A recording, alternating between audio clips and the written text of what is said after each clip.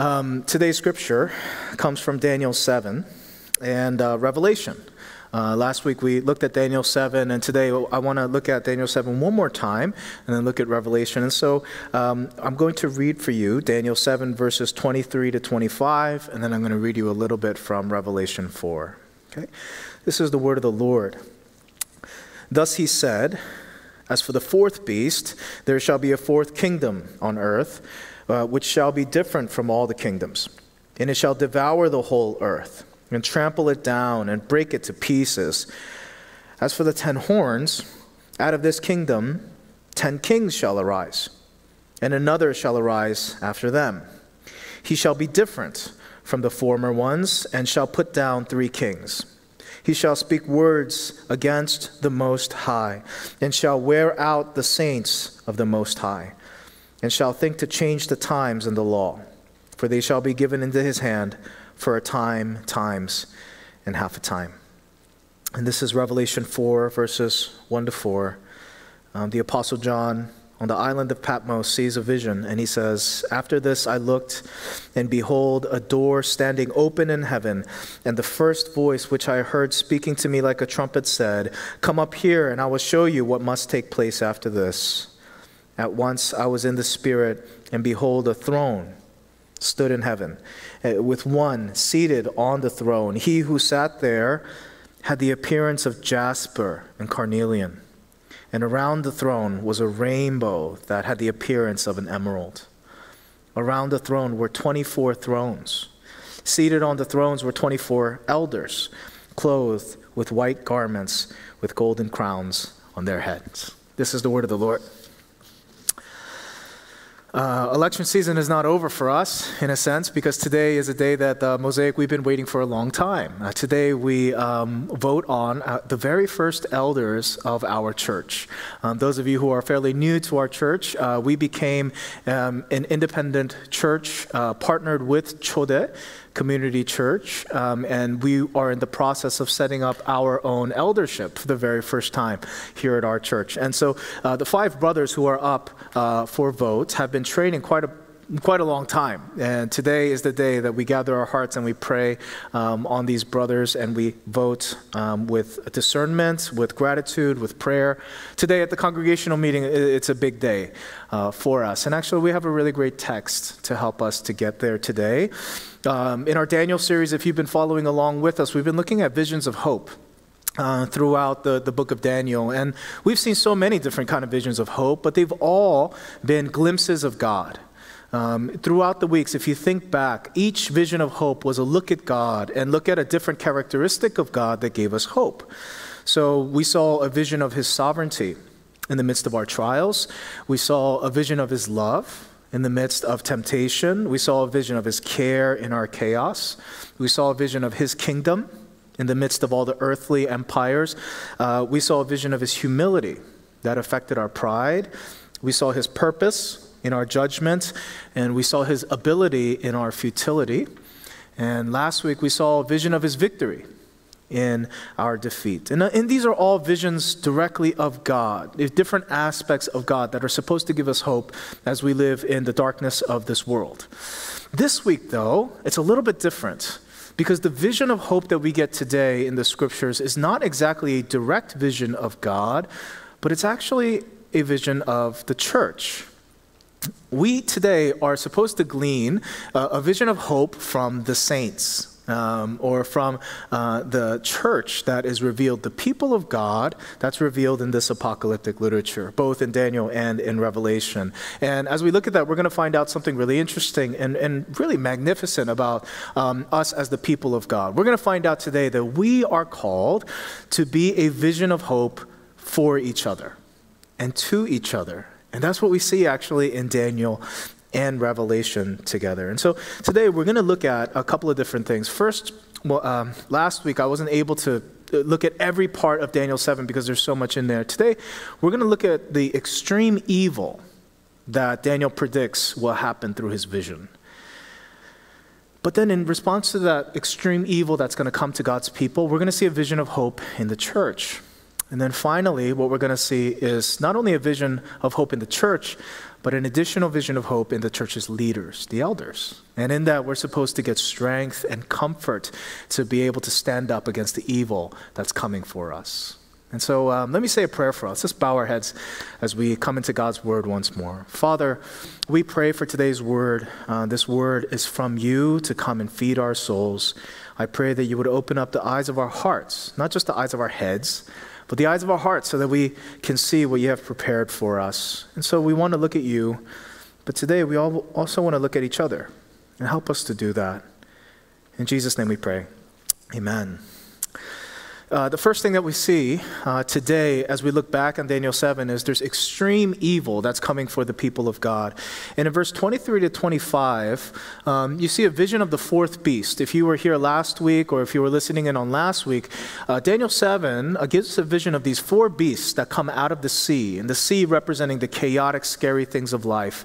There are these four beasts that come out of the sea and start coming toward the people of God, threatening them and bringing kind of pain and suffering to them. But one of the beasts is actually set apart. One of the beasts is of particular interest to Daniel, and it's the fourth beast, the last beast that comes out of the sea. And today I just kind of want to look at that with you together in this first point.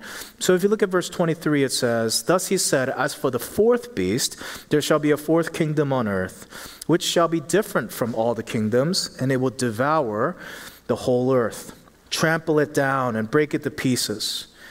As for the 10 horns, out of this kingdom 10 kings shall arise, and another shall arise after them, and he shall be different from the former ones, and he shall put down 3 kings." In verse 25, "He shall speak words against the Most High, and shall wear out the saints of the Most High." One of the things that's different about this fourth beast is that on this fourth beast, represented by horns, are these 10 kingdoms. And these 10 horns are on this beast's head. Now, this is one of the things that trip us up during apocalyptic literature, but stay with me. They represent these kings and kingdoms which will come forth from this fourth beast. Now, from these 10 horns that are on the fourth beast, there's this one horn. It's called the little horn in some translations, or it's called the other horn in some other translations. But in verse 20 to 21 of Daniel 7, it says about the 10 horns that were on its head, and the other horn, or the little horn, that came up, and before which 3 of them fell, the horn, this is the little horn, that had eyes and a mouth, that spoke great things and seemed greater than its companions. As I looked, this horn made war with the saints and prevailed over them. Daniel, at the end of this vision, is left very disturbed at what he sees in this vision, because he sees a direct assault against the people of God. And that's what this horn represents. Last week, we talked about code versus symbol. I don't know if you guys remember. One of the things we don't want to do with apocalyptic literature is to become obsessed with code, trying to crack the code. What is it exactly?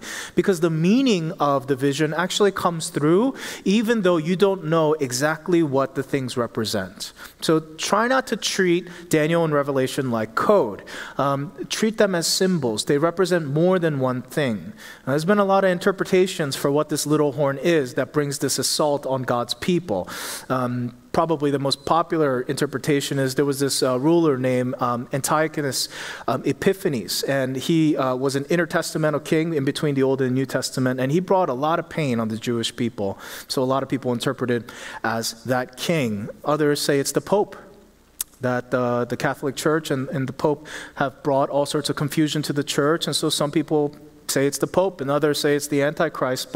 And each one of these interpretations has its strengths and weaknesses. But again, we can't get caught up in breaking the code of Daniel. We have to understand what the meaning is of the horn. And the meaning of the horn is this: there is going to be, and is currently, a direct assault on the people of God from evil forces, from the spiritual realm. Right? And this comes through earthly kings, but it's this idea of a directed assault against us. It's saying that we, the people of God, are not just kind of incidental collateral damage, but there's actually an assault directed at us, the people of God, and we need to know that it's coming. You know, Jesus tried to warn us that this was coming for us. But it's hard for us, especially in the West, right, to accept it because our lives are fairly comfortable. Look at us. We're in a kind of gathering, and we can do this even in the midst of COVID-19. We can still gather, and it's hard to feel a lot of persecution against us all the time. And yet Jesus wanted us to know that it was coming. In Matthew 10, Jesus warned us with these words. He says, "Behold, I'm sending you out as sheep in the midst of wolves. So be wise as serpents and innocent as doves." He says, "Beware of men, for they will deliver you over to the courts and flog you in their synagogues. You will be dragged before governors and kings for my sake to bear witness before them and the Gentiles. When they deliver you over, do not be anxious about how you are to speak or what you are to say, for what you are to say will be given to you in that hour. For it is not you who speak, but the Spirit of your Father speaking through you." Here's this warning: brother will deliver brother over to death, and the father his child, and children will rise against parents and have them put to death. And you, listen to this, and you will be hated by all for my name's sake. But the one who endures to the end will be saved. When they persecute you in one town, flee to the next. For truly I say to you, you will not have gone through all the towns of Israel before the Son of Man comes. A disciple is not above his teacher. Hear that again. A disciple is not above his teacher, nor a servant above his master. It is enough for a disciple to be like his teacher and a servant like his master. For if they called the master of the house Beelzebub, how much more will they malign those of his household? He warns us that persecution is coming to you. And although there are physical elements of what Jesus described here, they're going to flog you, they're going to drag you to court, you're going to have to flee. There are physical elements of it. But really the emphasis of it is this war of words, maligning, these words that are going to come after you. And that's actually the thing that the horn is doing in Daniel 7 as well. He will speak against the Most High. Right? These words and ideas and these verbal attacks that come against the people of God, Jesus and the vision in Daniel are warning us, do not be surprised when these things come to you. Because the evil one is going to have a directed attack at the people of God using accusation, discouragement, division, condemnation, manipulation. You know, some of you today sitting here are deeply discouraged. And it's not just you being depressed, but it's the battle of the spiritual realm that's happening in you and in your living room and in your bedroom and in your mind. These attacks are not just from you. I want you to know that. The evil one has set himself against us to bring discouragement into your heart, to bring accusation into your heart. As Jesus is saying, "But I love you and I died for you and you are mine," Satan is saying to you, he's lying. These things are coming to you through this war of words that the little horn in Daniel, that Satan himself is going to bring to you. You will be maligned. And I don't want you to just think of this kind of in the big picture, but I want you to know that in your life, you will face the war of words. It's coming to you. This battle is coming into your life. Remember, these beasts are beasts that come out of the sea into your life. And this battle of words is going to happen to you. In the West, we like to think that we are the first generation of Christians who can be totally neutral and can avoid persecution altogether. We believe that we could be those kinds of people that, for most of church history, Christians knew that hardship was coming for them because of their faith. We actually believe that we're going to be the first generation of Christians who don't have to deal with that. And so when persecution comes to us in our lives, we do exactly what Peter says we shouldn't do. We act as if something strange were happening to us. We say, wait a minute, we're American. This shouldn't happen to us. You can't bring this into my life. I'm an American. I have rights. I have freedom. You can't do. My brothers and sisters, in 1 Peter 4, Peter warns you, don't act like something strange is happening to you.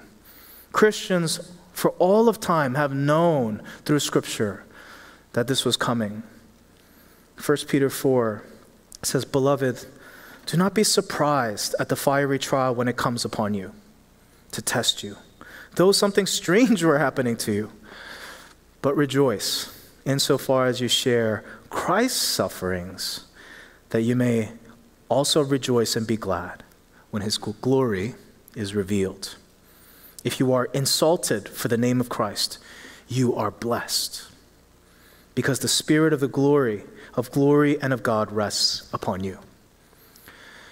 Daniel 7, the vision of the horn tells us that there is going to be a directed assault that comes to us, and we have to wake up.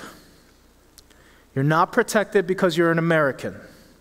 You're not protected because you're educated. You're not protected because of anything in your life. The spiritual forces are bent against you, and you can't be surprised and taken off guard that these things come into your life. You try to hide the fact that you're a Christian at work so that you don't feel as weird. You try to hide your faith in various aspects of your life. And you try to hide your kids from the discomfort of having church interrupt their social lives, their sports and all this. And you try to hide and hide. But the reality is, brothers and sisters, there's no place to hide. We have to come to terms with the fact that we are aliens in this world, and there are going to be points of tension. It's my job as your pastor to let you know that it's coming.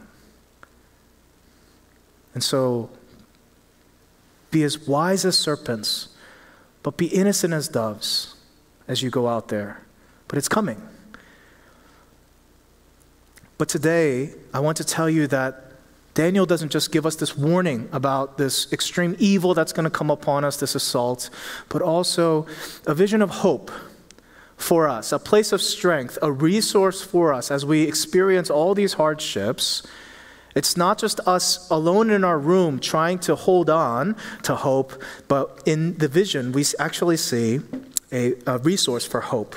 There's hope in the vision of the church in Daniel 7.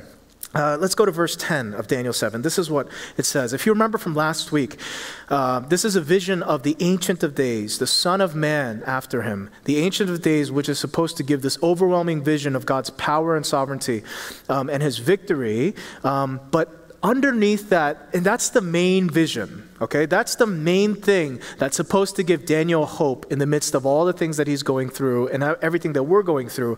But I want to point you to actually a secondary vision, something that's tucked underneath this major vision that's supposed to also give us hope in verse 10. Speaking about the throne in verse 10, Daniel says, "A stream of fire issued and came out from before him. 1,000 thousands served him, and 10,000 times 10,000 stood before him. The court sat in judgment, and the books were opened." You know, tucked underneath this huge vision of the Ancient of Days, which is supposed to give us hope, there's actually another vision.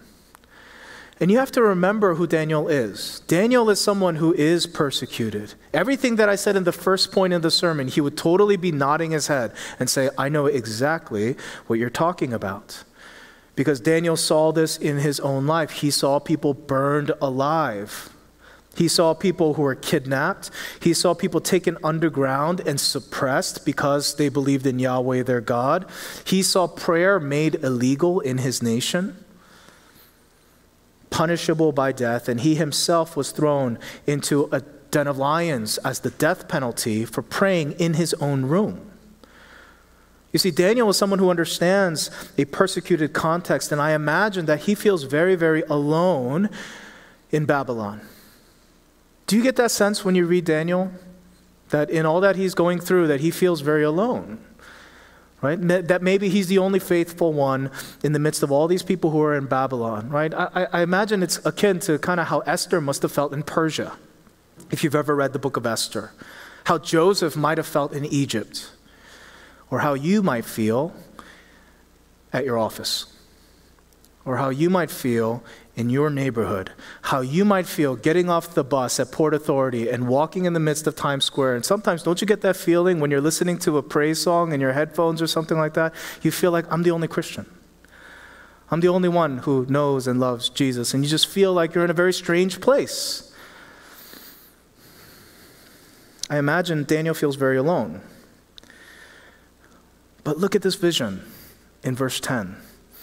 He sees for the first time a throng of witnesses, millions of people. If you do the math here, it's general math, like thousands times thousands, 10 times 10,000s, but it's millions of people as far as the eye can see, of people who stood up against the beasts of this world, committed to God, and those who loved God and sang his praises. For the first time, he sees this vision of these people of God as far as the eye can see.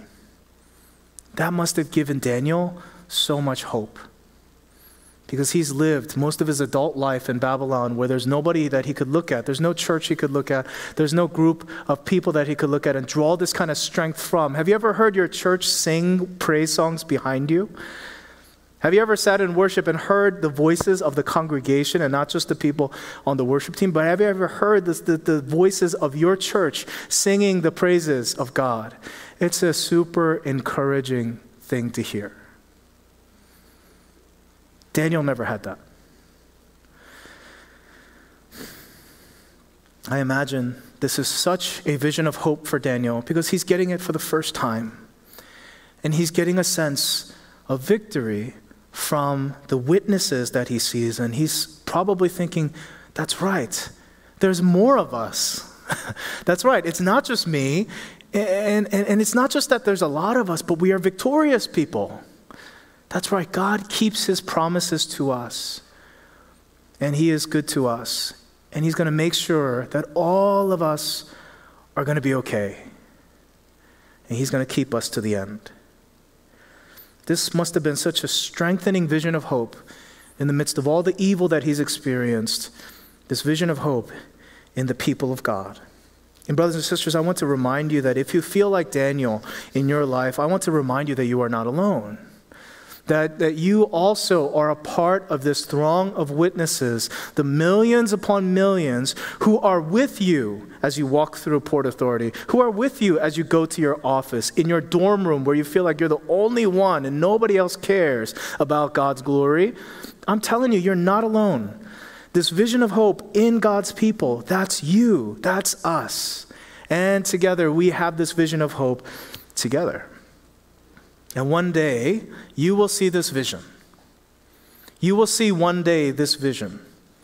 At the return of Christ, you will see millions upon millions of Christians. You will see French Christians.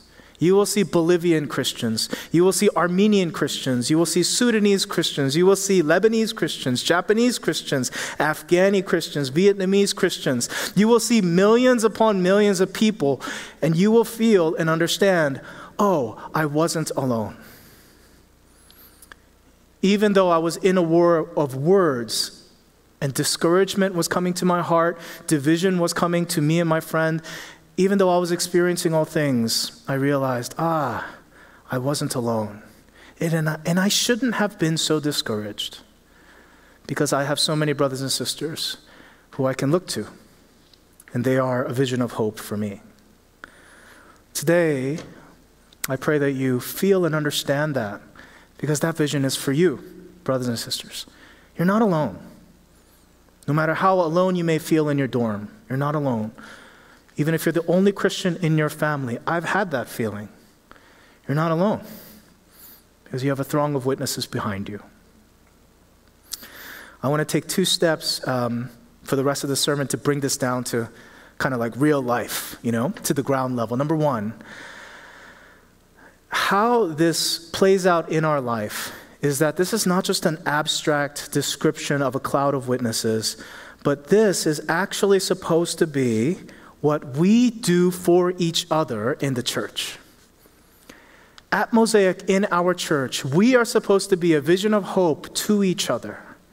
And we may not be millions and of Lebanese descent and Japanese and Afghani. We might not have all of that or the numbers, but we as a community of faith are supposed to give that vision to each other in our community. That's the vision of hope that we're supposed to provide for each other. Can't you see? Daniel must have been so ministered to by this vision. Wouldn't it have been awesome if just 100 of those people in his vision could come down out of the dream and be in his town? Wouldn't that be so strengthening for him? If just maybe 100, maybe 50, maybe like 30 of them could just come down from this abstract vision and just take real form in his life, that would be so powerful. He could be with them, That's what the church is. You do have over 100 people out of that vision in your church who are there with you. But we have to become a vision of hope for each other. We have to become a cloud of witnesses for each other.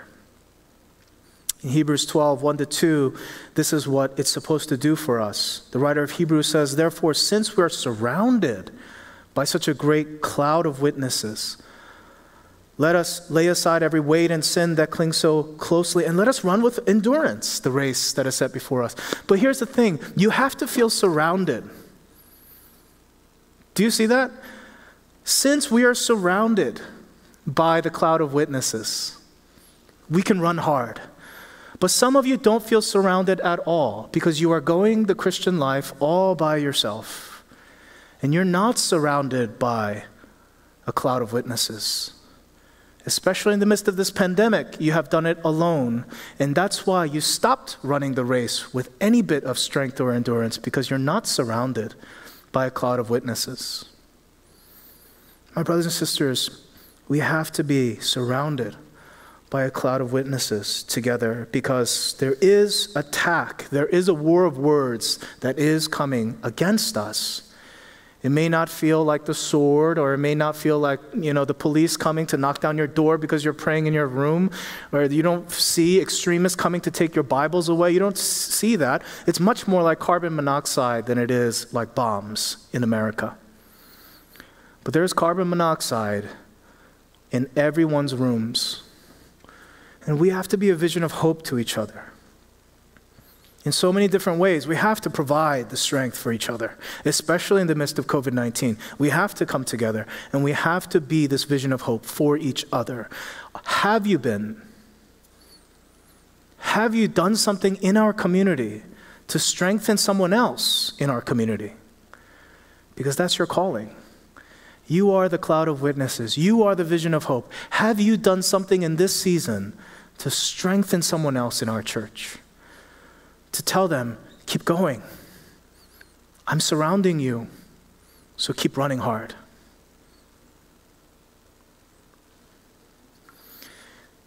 I challenge you today to be a vision of hope for our church. I got to experience this past month. To the women of our church, I just want to say from the deepest part of my heart, thank you. Thank you. October is a Pastor's Appreciation Month. Pastor's Appreciation Month. And what the women of Mosaic decided to do, led by kind of the deacons, is they decided to come together and bless the pastors' wives. And so for the whole month of October, we got all sorts of gifts and words of encouragement from the women of Mosaic, and they decided to strengthen the pastors' wives and also our children's director, Rebecca. And it was so strengthening, because as a pastor, one of the things that's a reality is you actually spend a lot of evenings away from your family, right? And so you miss a lot of dinners and you miss a lot of time. And, as a pastor, you're kind of okay with that. But the person that ends up carrying a lot of that burden is your wife. And because I'm in visitations or counseling or meetings or prayer and things like that, it's the pastor's wives who often feel the most alone because they're having to do a lot of things without their husbands. They're having to do dinners without their husbands and putting the kids to bed without their husbands and doing all the things that you're supposed to kind of do together, and you end up not doing a lot of things together. You don't go to church as a family and things like that. And so what happens sometimes is the pastor's wives grow bitter. They grow bitter. Slowly, silently. And what happens is that bitterness becomes a foothold for the devil to step into the pastor's family. It's a spiritual attack. But the women of our church, they saw this, led by some of our deacons. And the women of our church, they saw this. And this past month, we were bombarded with words of encouragement from the women of our church. Like every single night, we got cards, we got emails, we got texts just saying how encouraged they were. They're just like giving us, it was like a barrage of encouragement for a month. And I got to tell you, it was so encouraging for our family to receive those words. Not only words, but baked goods. We gained so much weight this month, like eating everything that you guys sent. So now we have to work it off.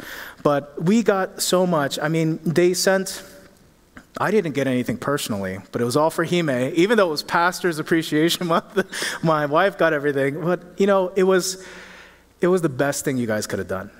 So thank you. Thank you for that. Because you guys fought in the war of words for us, with us. Those words that you sent over, those are not just cards, but they are offensive spiritual attack. Not from the evil one, but from you guys.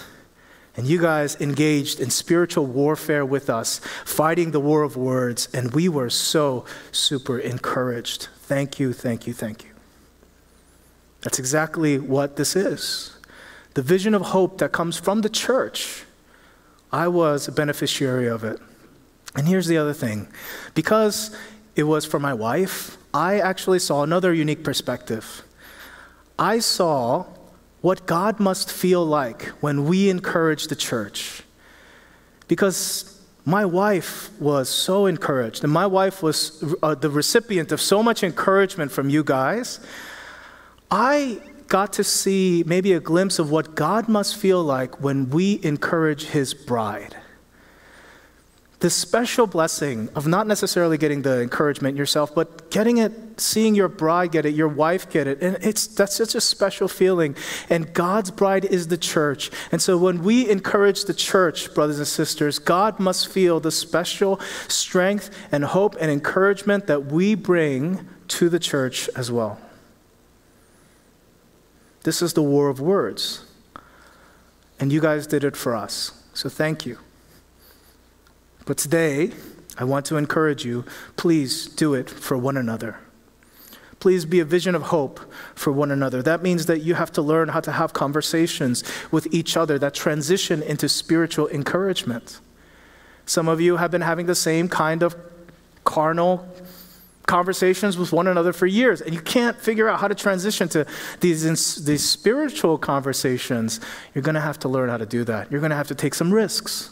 You're going to have to risk some awkwardness to get to that state.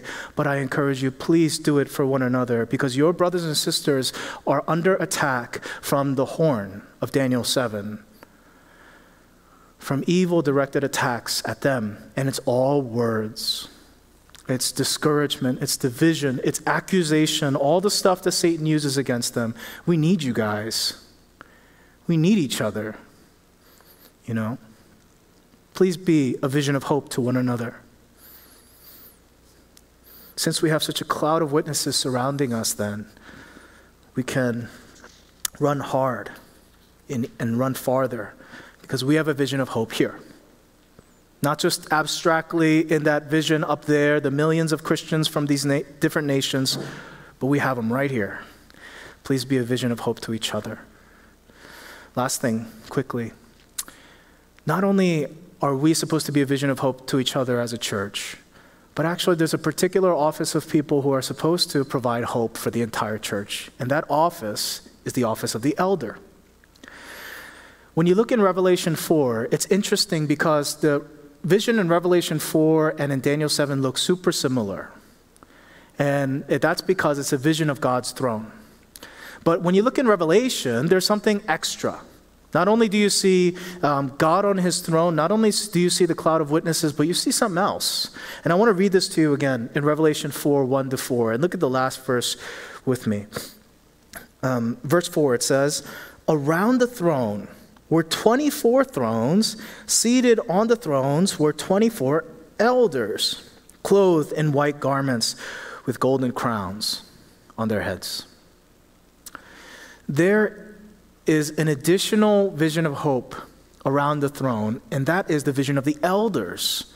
24 elders. And what this kind of represents is the 12 tribes of Israel with the 12 apostles, right? Old Testament people of God, New Testament people of God, 24 representing the whole church, right? But the elders in particular are supposed to give this vision of hope. You know, they're supposed to look up and they're supposed to see elders. They're elders up there in this vision of hope. And what the elders are supposed to do is supposed to stand between God and man and provide hope for a languishing people. Now, what does that look like kind of here down on earth? What it looks like is shepherding. And First Peter, who said in the 4th chapter, don't be surprised by these trials that are coming to you. And then right after, in the next chapter, he says to the elders, after he tells the church, look, persecution is coming, all of this stuff is coming to you. And then he turns to the elders, and then he says in 1 Peter 5, elders, shepherd them, protect them, help them. 1 Peter 5:1, to the elders among you, I appeal to you as a fellow elder. I'm doing this too, he's saying. And as a witness of Christ's sufferings, who also will share in glory to be revealed, shepherd the flock of God. Be shepherds to this flock. Help them out, protect them, love them, and through that give them hope. Because your people will suffer. It's definitely coming. Do not be surprised if your people experience fiery trials. But my elders among you, I call you, shepherd the flock of God. Today we put into place the first elders of our church. For 2 years they've been training, longer than maybe we wanted, but it's good. And all throughout, the call has been shepherd the flock of God. Protect them, feed them, love them, help them. They are not a board of directors over our church. They're here to shepherd the flock of God with me, because suffering will come. It says here that it's important that the elders are witnesses of Christ's suffering as they shepherd the flock of God. What does that mean? It means that they understand that suffering is attached to Christ's suffering, and that the suffering that the church experiences is not meaningless. You see, he says, as witnesses of Christ's suffering, go and shepherd the flock. What does that mean? It means go to a suffering people and interpret their suffering and say, your suffering is not for nothing. Because the suffering that you are experiencing is connected to the suffering of Christ. And because Christ suffered for you, and in his resurrection and redemption, he has implanted meaning into your suffering. You're not suffering for nothing. You are suffering with Christ, sharing in his sufferings. And because of that, you can have hope in your sufferings. Don't you see what Peter is saying? Elders, go and do that. To a people who are suffering and think, I'm suffering for nothing, go to them and share with them Christ's sufferings. You know the cross, you know Calvary, you know the gospel. So as shepherds of the church, go and implant meaning into people's sufferings. Shepherd them well. And show them the eternal things related to their suffering. But I want to warn you, the 5 men who are up for eldership, Chris, William, Brian, Stan, and Ken. If you decide to shepherd the flock, you will also suffer. you will also suffer. You will also experience burdens that other people in our church will not experience. But here's a word of hope. In verse 4, Peter says, "But when the chief shepherd appears, you will receive the crown of glory that will never fade away." When you shepherd as an elder, they might take your strength away. You might be attacked. You might be drained. You might be burdened. All these things are going to be taken away from you because of ministry, but we do it because we know that there is an unfading crown of glory that cannot be taken away in eternity. And so when you are tired, shepherd well, knowing that Christ will reward you. And to Mosaic, today as we vote on our elders, I want to say one more thing to you. That might sound shocking, but maybe not really. Your elders, whoever you put into place, they will fail you. They're not going to live up completely and perfectly to what I just said. Okay? Because they're not Jesus. They will fail you. I promise you they will. At some point or another. But I encourage you, when your elders fail you, do not act like something strange were happening to you. But strengthen your elders. Help them in the war of words, just like you helped my family this past month. Don't be just judgmental against your elders, but love them, help them, because they're also your brothers who are going through the war of words with you. Please share encouragement to them. Please give words of strengthening to them, and please love them too. And so today, as I close, I want to ask you, Mosaic, you are a vision of hope to us. Have you been? If not, I encourage you, reach out. Reach out with words to somebody that God put on your heart. Encourage somebody. Engage in the offensive spiritual war of words. And you will be a vision of hope to people who are in our church. Elders, shepherd the flock of God well. Today, as you are voted in, I pray that you hear the call and that through our church, our members, and through our church leaders, that even though evil comes to us, even though persecution comes to us and directed attack comes to us, I pray that we will, because we're surrounded by this cloud of witnesses, that we will have strength to keep going. We will run with endurance together because God has given the church to be a vision of hope for the church. Let's pray together as we close. And today, instead of praying for ourselves, what I ask you to do is, can we pray for our community and our elders, our church and our elders? And if I can just ask one more prayer request, can you pray for Pastor Josep? Pastor Josep was installed as the community pastor of our church. And his role is to help us to engage in this kind of community that strengthens the church through community and love, through encouragement. Can we pray for our brother, Pastor Josep? Can we also pray for our small group leaders? Can we pray for our church, that we as a community would come together and that we would be a vision of hope to each other? Because each one of us languish underneath the attacks of the evil one, of the little horn who speaks against the Most High and against his people. Let's pray for our community, and let's pray for the elders, that the Lord will give us an additional vision of hope that will help us to run the race hard and to surround us with a cloud of witnesses. Let's pray for Mosaic. Let's pray for Mosaic's leaders. And let's begin to engage in the offensive spiritual war of words. Let's pray together.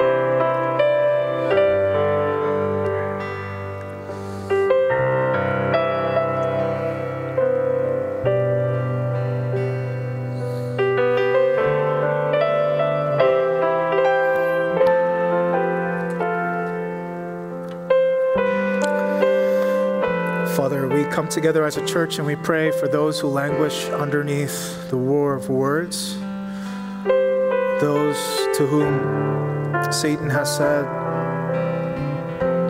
that they're not worthy. I pray that you would speak the gospel to them so that they would say, that's right, I'm not worthy, but Christ is my Lamb. I pray, oh God, that you would be with those who are feeling division. I pray that you would bring unity and healing. I pray for those in our church who are languishing under suffering and spiritual attack, that you would send our church members to go and to be with them and surround them as a cloud of witnesses so that they know, that's right, I'm not alone in this. And that's right, we are victorious in this. I pray, oh God, won't you send our church to be a vision of hope. And I pray that you would begin today, even as people have their heads bowed right now in prayer, that you would convict some of us to reach out in an email, a phone call, a text, or something, that they would engage in the war of words to encourage and to strengthen. And Father, we pray today also, especially for our elders, these brothers who have gone through this training and have said to you, even in the midst of their trepidation, those who have said, here am I, Lord, send me. Send me to shepherd the flock. Send me to lead. Send me and use me as your servants. Here am I, Lord. Send me. Father, as we go into our congregational meeting after this service, I pray for your wisdom, but also for unity, and that it would be evident to us that God is with us and that God is blessing us.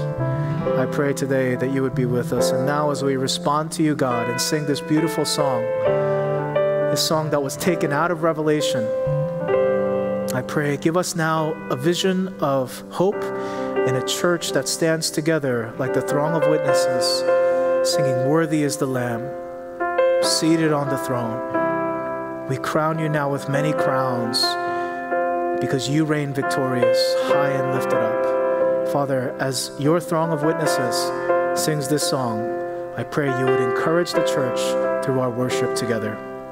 In Jesus' name we pray. Amen.